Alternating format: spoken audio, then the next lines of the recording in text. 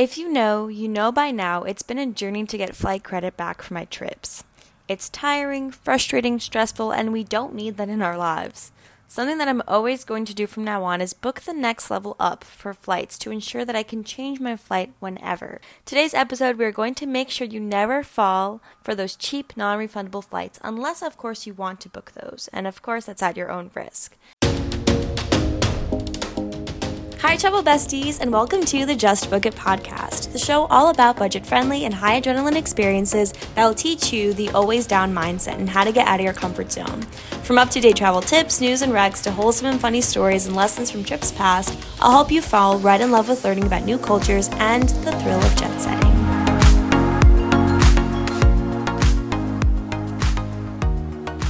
All right, let's get into it. When you purchase a flight, there are about 3 options. Sometimes airlines have more than 3, but for the most part, there's 3. You have the lowest fare, which is super appealing. Not anymore, but used to be super appealing to save a few bucks. Then you have the next level up, which allows you to pick your own seat, make flight changes, and is around $100 more than the lower level, give or take. Lastly, you have the upper level, which is usually the business class. This one is significantly more, and unless you have a really long flight, maybe you managed to get a free upgrade, or you've used travel points to purchase it, I wouldn't really consider this one. A lesson I learned about 5 times the hard way is to always purchase the flight that allows you to change your ticket. For typically $100 more, to get that sense of security that if your trip doesn't go as planned, maybe say you get sick, there's a war, natural disaster, you want the luxury to ensure your money is not wasted. Now, every time I've been able to talk to the representatives from getting a basic economy flight to maybe flight credit, typically you ask them if you can get upgraded to main cabin, whichever the tiers are. For each airline, they're called different things. The supervisor I spoke to at American Airlines specifically said that she will grant everyone the change, anyone and everyone that asks. So if you're talking to someone that maybe won't allow it, that's not true. They will allow it. There's a will, there's a way. Something else I've noticed is that maybe it takes a few times, like talking to different people, because from my experience, everyone has different information. So you might get someone telling you this, someone telling you that. Like, definitely call a few people so that you know for sure. For my trip to Colombia, I ended up getting the main cabin, which is different than like their most basic one. So I was able to change my flight a good 3 times. Like I needed to make sure I was on the same flight as my boyfriend, so I had to change the time so that was like the right price. And then I ended up extending the trip an extra day, which was super helpful. They were really nice about it, and it just makes it so much easier if you get that flight that allows the changes. From my experience, talking to many representatives, they're really eager to help you. They really, really, really are. In fact, they want to help you, but you have to make sure that you don't make their job harder. Honestly, just save yourself time and money and the hassle and get the next level flight. So I'm going to go into the basic rundown of the top 4 airlines in the United States. So we're going to start off with American Airlines, then go to JetBlue, Delta, and lastly, United. For my trip to Colombia, I used American Airlines, so that's the experience that I'm going based off of, but I definitely have experience changing flights with Delta and United, so all but JetBlue. So for American Airlines, it's main cabin, which is the title of it. So for American Airlines, when you purchase a flight, you have 3 options. You have basic economy, main cabin, and main plus. If you check the link for the post, you'll be able to see a picture which kind of breaks it down, and they have a little section on what is provided for each flight. But the main thing you need to know is that main cabin allows you to change the flight, whatever you need, for a possible fare difference. So say you are going to purchase another flight, maybe a different day, but that day is like $20, $30 more. You're going to be expected to pay the difference. In the picture that I showed, this is a flight I found to Miami. I'm not taking this flight just to show you guys an example. It's only additional $20 when you go from basic economy to main cabin. So for yourself, just to think about how much time, money, like stress you'd be saving just by ensuring that you'd get that possible change if you need to. For my flight to Colombia, it ended up being like $100 more, but I mean, it's something that it's worth so that you don't stress a lot. This is something I had to learn the hard way because I've had a lot of trips canceled recently. In addition, I have provided the website so you can check out their extra fares, other trip options, things that they have set for you as well. The next airline we're going to go into is JetBlue. Now, for JetBlue, there are 3 options as well. You have the Blue Basic, Blue, and Blue Extra.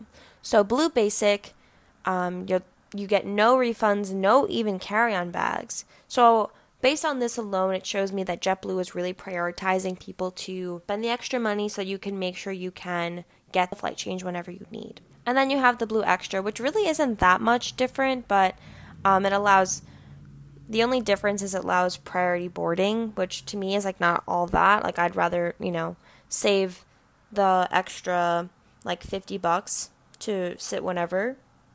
Overall, getting Blue allows you free carry-on, which is a no-brainer since paying for the carry-on would end up being more. So like sometimes airlines charge like $20, let's just say, and for the extra money you're paying anyway, like you might as well just pay a little bit more to make sure that your flight is covered for in case anything happens.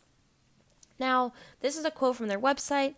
If you buy their Blue Basic, which is their lowest tier, quote, it's subject to change, cancel fee of $100 for travel within North America, Central America, and or the Caribbean, and $200 for all other routes. So essentially, if you have to change your flight for whatever reason, you have to pay an extra $100 to change it, which is basically like paying the extra for the Blue. So to me, Blue Basic is just not a good option. I guess they have it so that people feel like it's cheaper and whatever, but that's a pretty big risk in case something happens. So I also provided more details. If you check out the link, you can check out JetBlue's fares, and it kind of breaks it down a little bit more. So now we're going to go into Delta. Now, Delta is one of my preferred flights that I like to go on, and I think it's just because they always have the better deals. I really like the things that they offer, the experience, free carry-ons, things like that. Because I love them so much, I purchased the American Express Gold card, which is partnered with Delta. My sign-on bonus was 70,000 bonus miles when you spend 2,000 on your card in the first 6 months, but right now their promotion is 60,000 bonus miles. I'd always just check in to see. On the American Express website, the promotions are better than on the Delta website, so just keep that in mind. But overall, for your earning rewards, it's 2 times the miles per dollar spent on any purchases made directly with Delta, 2 times the miles per dollar spent on restaurants worldwide plus takeout and delivery, and $2 the miles per dollar spent on purchases at U.S. supermarkets, and $1 for every eligible dollar you spend on purchases. So basically for this card, I like to use it for restaurants and grocery bills, but yes, I really like this card, and it's because I really like Delta. It's pretty typical for a traveler or just someone in general to stick to one airline since you tend to get more benefits. That's something I'm kind of leaning towards. Like I'm really trying to hone in on just taking Delta flights since I notice they have a lot of European flights, domestic flights, things like that. But another great option is the next airline I'll talk about later, which is United. Now, basically Delta, it's pretty much the same deal. Like your lowest flight, you're not guaranteed any changes, anything like that. So the lowest class does get the most restrictions.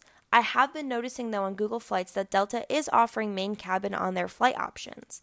So they're not even offering the lowest flight. But as stated on their website, Basic Economy is a value fare option for price-driven customers. When you purchase Basic Economy, you typically will enjoy our lowest fare, but seats will be reassigned to you after check-in, and you will not be able to change or refund your tickets after the risk-free cancellation period. So you do have, for Delta, 24 hours to cancel your flight if need be. Tickets are non-changeable, non-refundable, but may be canceled before departure for a cancellation charge. So that's something you'll have to consider. Any remaining values at eCredit, so I'd just really be careful and just stick with the main cabin for this one. Again, put their website for the Amex Gold card, which I really love, and the booking information for the different fare classes that Delta has. Now, lastly, United. United is similar to Delta in that they offer a budget option with restrictions among the other flights. Of course, they still have it. So for United, you have Basic Economy, which refunds are not allowed. If you find that Basic Economy is too restricting, you can purchase the upgraded one, which I feel like is typical for most airlines. If you've already purchased the Basic Economy ticket, this is simply, you just call them, give them your locator number, the confirmation, and they'll be able to help you. I also provide the link below, but I think it's important to just kind of get an understanding, like, not every airline operates the same way, not every airline publicizes it the same way, and I think it's important, like, if you're going to hone in on one airlines that you really like, I'd probably buy their airline credit card. Like, American Airlines has a credit card, JetBlue has a credit card, Delta and United have credit cards, and most airlines has a specific region. So if you're looking to get flights in the future for X destination, maybe look into what areas Delta specializes in, so on and so forth. Now, again, for this podcast, I only focused on the 4 main United States airlines: American Airlines, Delta, JetBlue, and United, but the same idea applies to other airlines as well. So check for your options, research, look into the fine print, and if you're really unsure, I just call the airlines. I've been noticing for American Airlines in particular, their wait time is like 10 to 13 minutes, which from talking with them during COVID times, I had to wait like 3 hours for other airlines and things like that, which I'm sure it's changed because there's not much going on right now, but just something to keep in mind that you can always call the airlines if anything. So yeah, I think that's all I have. If you enjoyed this podcast, leave a comment and share your insight. I'd really love to hear everyone's perspectives, everyone's experiences, so that I can make this podcast maybe continue into a series. So thanks so much for listening, and make sure to follow for instant updates on new podcasts. Bye, guys.